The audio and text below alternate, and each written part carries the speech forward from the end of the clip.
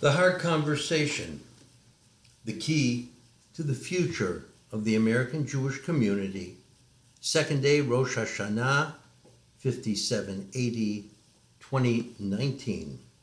Two mothers were desperate to find a shidduch for their respective daughters.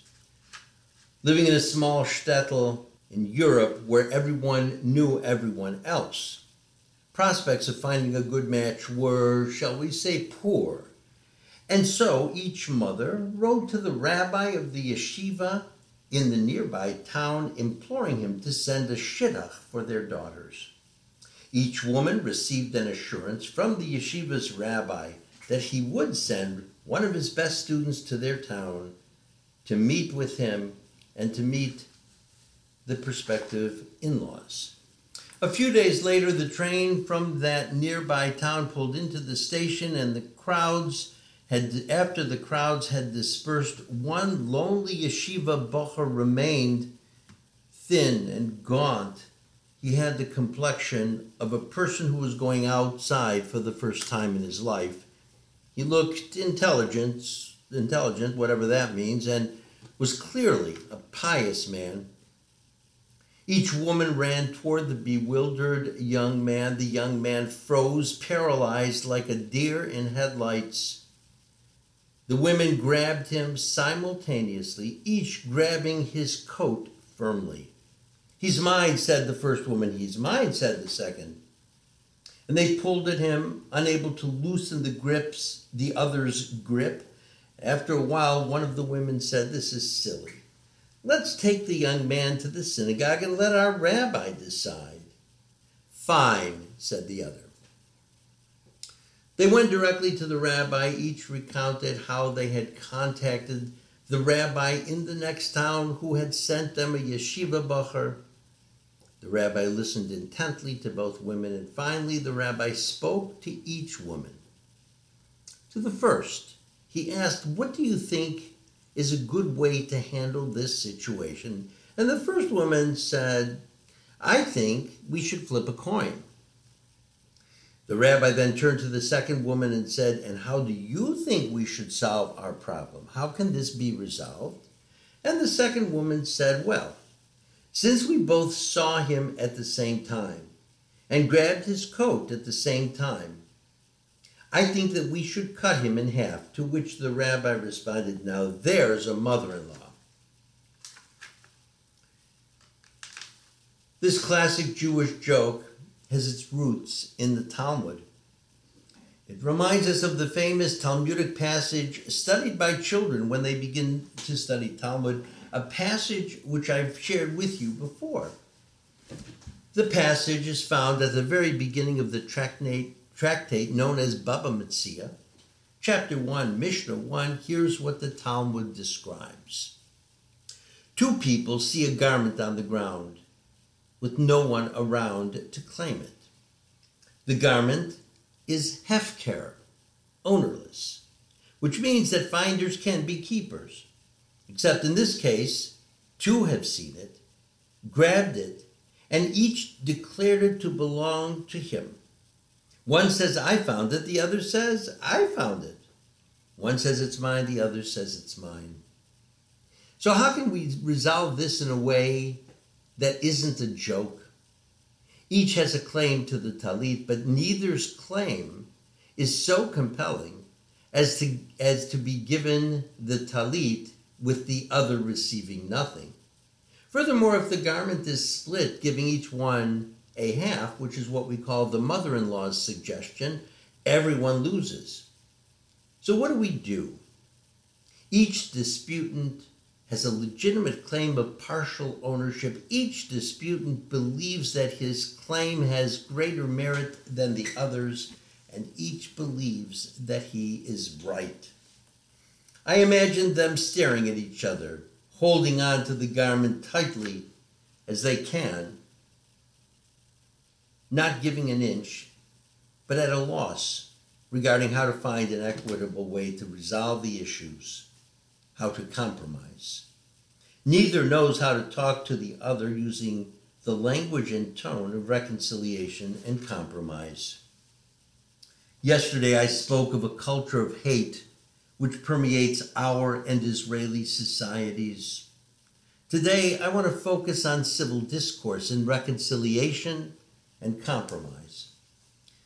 This topic, the ability to listen with empathy and respond with sensitivity, are qualities and aspects of conversations which we must conduct within the American Jewish community. We've lost the ability and perhaps the desire to engage in conversations of any significant weight in ways which do not threaten a sense of personal well-being on either side, and in a way that allows friendships to remain intact following the conversation. Is there a way to converse, a way to agree on some things and disagree on others? We're like those two people holding on tightly to that same item, each clinging to his or her own truth with an iron grip, believing that the garment, or perhaps the tightly held belief, belongs only to them. In her best-selling book, The Art of Gathering, Priya Parker explores the purpose and quality of gatherings, meetings, and other get-togethers. Her book is useful as a source of guidance for those of us for whom meetings seem at times cruel and unusual punishment. She offers practical suggestions for convening and orchestrating meetings, and she has an entire chapter about difficult conversations about subjects that we have been told never to discuss: sex, politics, and religion. I think Ms. Parker is correct. These conversations can and should and must take place. And I'd like to tell you how. Today I want to offer 5 suggestions for engaging in difficult and emotionally charged conversations. These rules are part of my effort to deal with the difficult topics which have polarized our country.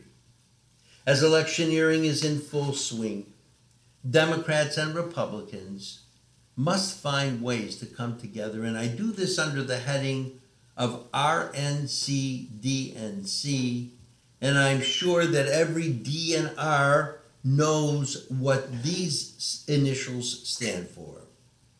RNC, of course, means Rabbi Neil Cooper's Guide for DNC, Difficult and Neglected Conversations. The first rule is name-calling or labeling. Name-calling has taken its root in the United States as an effective, albeit mean-spirited, tactic to disarm and frustrate one's opposition. We see this practice occurring more frequently now with the increasing support and encouragement of those who hold some of the highest offices in this country, and so I call this first rule the President Trump rule. Assigning a name to a person belies the complexity and nuances of a position. Name-calling denigrates and belittles, and it must stop. Anti-Semitism is one of those labels we need to extricate from our vocabularies. That's not to say that there is no longer a problem of anti-Semitism, but the term has been overused to the point where its very specific meaning has been seriously devalued. When one member of the Knesset calls another an anti-Semite, which happens frequently, the term itself has lost its specific and very dangerous meaning. Today, those who criticize Israel are called anti-Semitic. Were that the case, half of Israel would be categorized as anti-Semitic. When one is labeled by the other as an anti-Semite, the conversation then becomes focused on whether a particular position or particular person is or is not anti-Semitic, rather than focusing on the motivation of our critics. Criticism of Israel is fine and appropriate in a dispute over policies and politics. That's not anti-Semitism. When the conversation veers to a discussion of the legitimacy of the Jewish state, however, when there's a lack of concern for the lives and well-being of all the people who live in the land, when the discussion is more visceral than substantive, characterized by raised voices and arguments intended to vilify and delegitimize, when simplistic and hateful labels are used to characterize Jews or Israel, then the desire to understand each other has given way to expressions that are motivated by hate. So my advice, steer clear of those arguments and discussions. No minds have ever been changed as a result of these sorts of discussions. Once name-calling and labeling are introduced into a conversation, there's no more room for meaningful conversation. At that point, I suggest that you talk about the Phillies or the Eagles or some other unpleasant topic. I wrote a letter to the congregation a month or so ago in which I discussed the travel ban placed on the two Muslim women who are representatives to the U.S. Congress. In my letter, I expressed my concern about the ban. I believe that Israel made a mistake in banning these women. Israel is always open to criticism. And those criticism, and those that certainly would have been leveled by these women, those criticisms do not harm or injure Israel.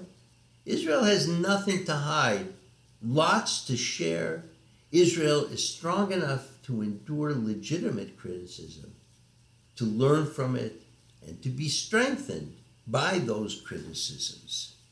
If the American Jewish community is going to remain strong and vibrant, if we are to heal the rifts between the American Jewish community and the growing gap between American Jews and Israelis, we need to figure out how to speak about divisive issues. I have plenty of things to say about how I feel let down, ignored, and overlooked by Israel. But I also believe that there is and must be an unbreakable bond between the American Jewish community and the State of Israel. We're still trying to define and strengthen that relationship by engaging in conversations which may not help us come to a unified position, but will help us to understand and appreciate each other more. Both Israel and the American Jewish community need each other. We don't have the luxury, I don't believe, to allow the bonds between us to break. And that means that we need to talk in the United States, in Israel, as Americans and as Jews. And that means that we cannot use labels to characterize each other. We cannot revert to name-calling to get where we need to go. And so number one rule is the President Trump rule: we need to stop the name-calling. Number two, we need to stand where the other stands. When we're confronted by beliefs and positions that are challenging to us, one needs, I believe, to put him or herself in the other's place. Imagine what the world would look like from where they are standing.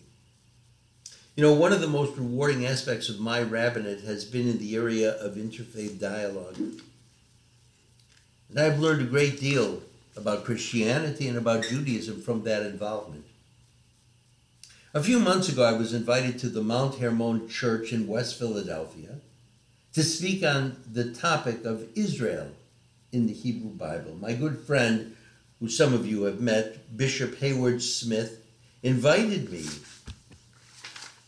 to speak as part of a series of classes for a course being given for members of several local churches. The students were chosen from those who wanted to delve deeper into their understanding of Christianity. And so I spoke about Abraham, who left his home and his birthplace to go to the land of Israel. And from the time of Abraham to the Jewish community today, our collective DNA as descendants of Abraham, Isaac, and Jacob, as descendants of the children of Israel, includes a very powerful pull toward the land of Israel. And so I spoke of my connections to the land, to the state of Israel, to its language, its people, which now include 2 of my 3 children and 6 of my grandchildren.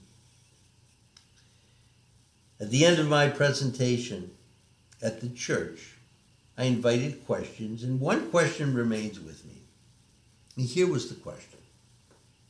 Given all the pain and the suffering and the death and the sorrow, the wars, both ancient and modern, over the land, and the claim of Palestinian Arabs, what does it feel like to be a Jew?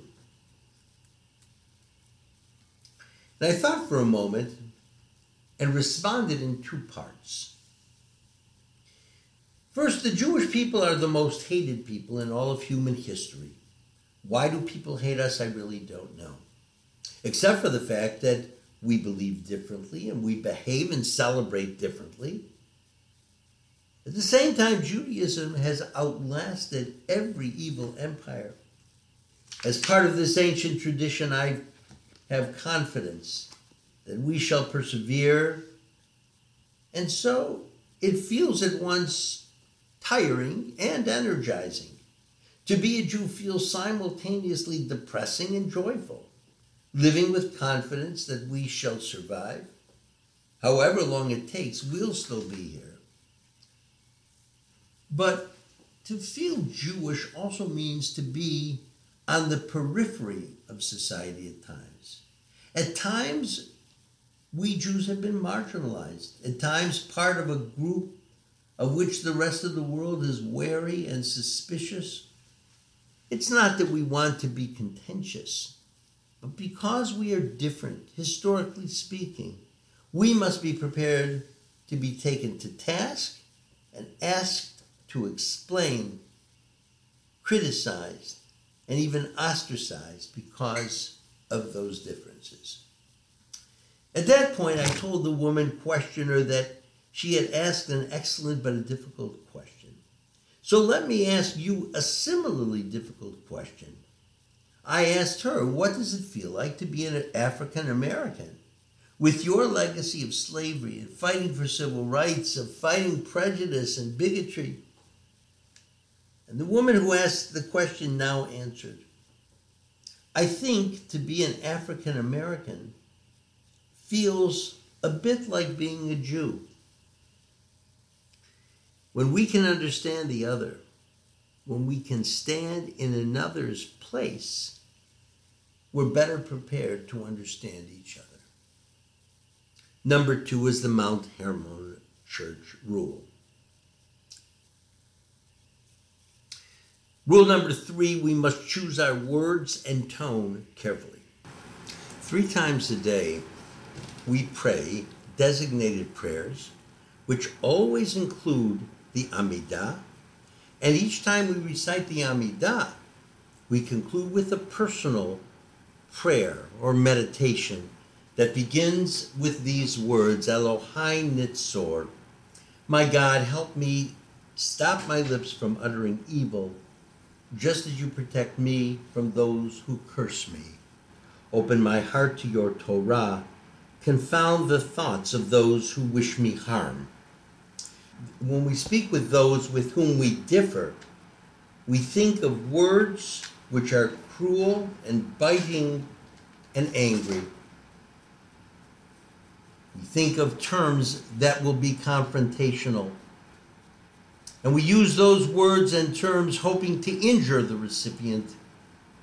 But something else I've learned, as one with whom such conversations are not infrequent, the words that we initially would like to use defile us more than the person at whom the words were directed. A good friend shared with me a story of a man who owned a parrot. It was a beautiful parrot, smart, but he had a very foul mouth, and no matter what anyone would say to the bird, the response would contain a curse word. Finally, the bird's owner said, if you say one more dirty word, you'll get a severe punishment. Not 5 minutes later, the bird could not restrain itself and blurted out a word on the do not say list. That's it, said the owner. He promptly took the parrot and put him into the freezer. 15 minutes later, the man took the half-frozen bird out of the freezer and the man said, have you learned your lesson now? Absolutely, said the parrot. I shall never again utter those words, but if you don't mind me asking, what did those chickens do? Words spoken in anger have never convinced anyone that they are wrong. On the contrary, that language inflames, it demeans, it defames, and it antagonizes while denying the possibility of reconciliation. This is the parrot rule. Choose your words carefully. Rule number 4, we need to be passionate, informed, and articulate about our message. Being passionate in your opposition to a position or argument is easy.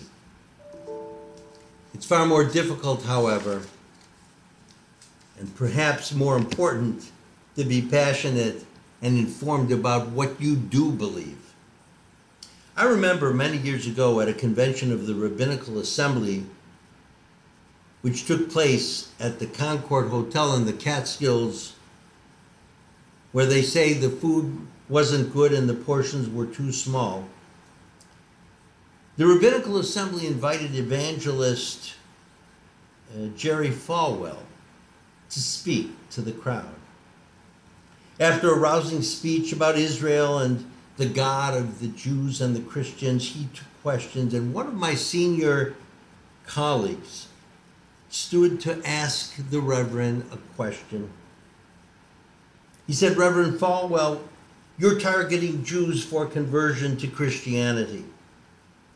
We cannot have a close collegial relation if you are focusing your missionary efforts on the Jews.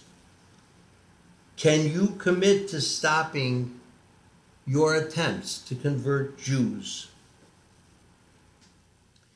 Falwell smiled and responded. He said, Rabbi, I would love for us to have a closer and more collegial relationship, but let me tell you this.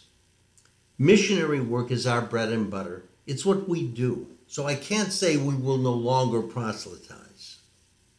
But if our missionaries are enticing your members away from the fold of Jewish life, don't look at me and ask me not to do my job. Look at yourself and ask, am I doing my job? Difficult conversations require not simply arguing against the position of another. Difficult conversations require that we develop the ability to articulate our faith, our beliefs, our convictions. This is particularly the case on college campuses around the country. As reports following the start of the academic year arrive, we are learning that there are documented increases in anti-Semitism on campus, picking up where things were left before the summer break. Our students must be prepared to advocate and to inform and to express with passion their views about Israel and the Jewish community. In the classes that I will be teaching to our high school students, through our Hebrew high school, the Lama school as it's called, I'm putting aside the texts I usually teach and working with our students on how to respond to anti-Semitism and anti-Zionism when they reach college. Number 4 is the Falwell rule. Know what you believe in. Be prepared to vigorously and passionately support it. And number 5 is the mezuzah rule. It's the challenge of pluralism, otherwise known as the Hillel and Shammai rule. You see, we can still be a community if we don't share the same beliefs on every issue. We need to understand that those with whom we disagree believe as passionately in their position as you believe in yours. And for that reason, when dealing with Israel or other issues which can become contentious, can you accept as having legitimacy a view which does not agree with yours? Can you say, I see your point, I understand how you've come to your conclusion. I, however, see things differently. We can disagree on this point, but still find places to agree. Let's take a different example. Can you have a productive and fruitful conversation with a person who disagrees with you on the issue of abortion? I've had discussions with congregants, and early into the conversation, within seconds, in fact, I felt the conversation spiraling down, at which point I said, you know what? Let's go back to talking about Israel and the Palestinians. Some topics may be too incendiary at a given time to discuss. I sent a letter to the congregation following the simultaneous mass shootings in Texas and in Ohio and in Pittsburgh. And among other things that I said, I did not blame the president for the shootings that took place. And on that point, I received numerous responses. Unfortunately, the president, I think, was not as forceful as I would have liked for him to be in response to these events. But for my less than adamant position, I received impassioned responses on both sides of the issues, all of which began with the words, "With respect, Rabbi, you are wrong. He is responsible." Or, "You are wrong, Rabbi, the president is neither to blame nor is he responsible." Now, I don't know if I'm right or wrong. Some of the comments were generated over a misunderstanding of the words blame and responsibility that I used to make a distinction in response to the events. But what was more important was that we were able to exchange ideas and thoughts on what is clearly a controversial topic and emerge, I think, for the most part, unscathed. I would thank by name those who wrote to disagree with me, but we would probably be here too long for that. But we had, I think, a productive exchange in which I was able to state my position, others weighed in for and against, and we ended understanding each other and accepting the possibility of multiple positions. This, my friends, is the central point. This is what pluralism is about. The ability to be right without the other person being wrong. The possibility that this may be right for you, but that it's not right for me. I need not convince you that you are wrong. I can try to convince you, however, how I see myself as being right, and because we see the legitimacy of the other's view, maybe, just maybe, we could find a compromise. Which brings me to rule number 5, the mezuzah rule. What's the proper way to affix a mezuzah to a doorpost? In the Code of Jewish Law, the Shulchan Aruch, all agree that it should be on the right side of the door as one enters the room or the house. All agree that the mezuzah should be affixed about a third of the way down from the top of the door frame. But there was a disagreement regarding whether the mezuzah should be affixed straight up and down or lying on its side. And the answer, which I have studied with the class that I gave in reviewing the sources for this sermon, the answer is, let's compromise.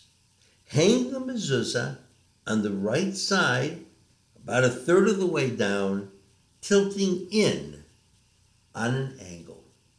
Now, what's interesting here is that the compromise satisfies neither position, and yet today everyone uses that compromise. Next time you enter a Jewish home, look at the mezuzah. If it's hung properly, it will be tilted going in from the top on an angle. And when you see that, think about why it is on an angle. It is angled because in Jewish life, as in life in general, there is not always a right or wrong answer. Life can move forward even if we cannot agree on everything. Sometimes we need to compromise, and sometimes we need to agree to disagree. The American Jewish community is at a crossroad. The paths before us do not take us toward right or wrong. The paths we take will not take us to the right or to the left. In fact, we may need to choose a new path altogether. Whatever we decide will determine the nature and the tenor of the American Jewish community. Whatever we decide may possibly define our connection to each other and to Israel for the future.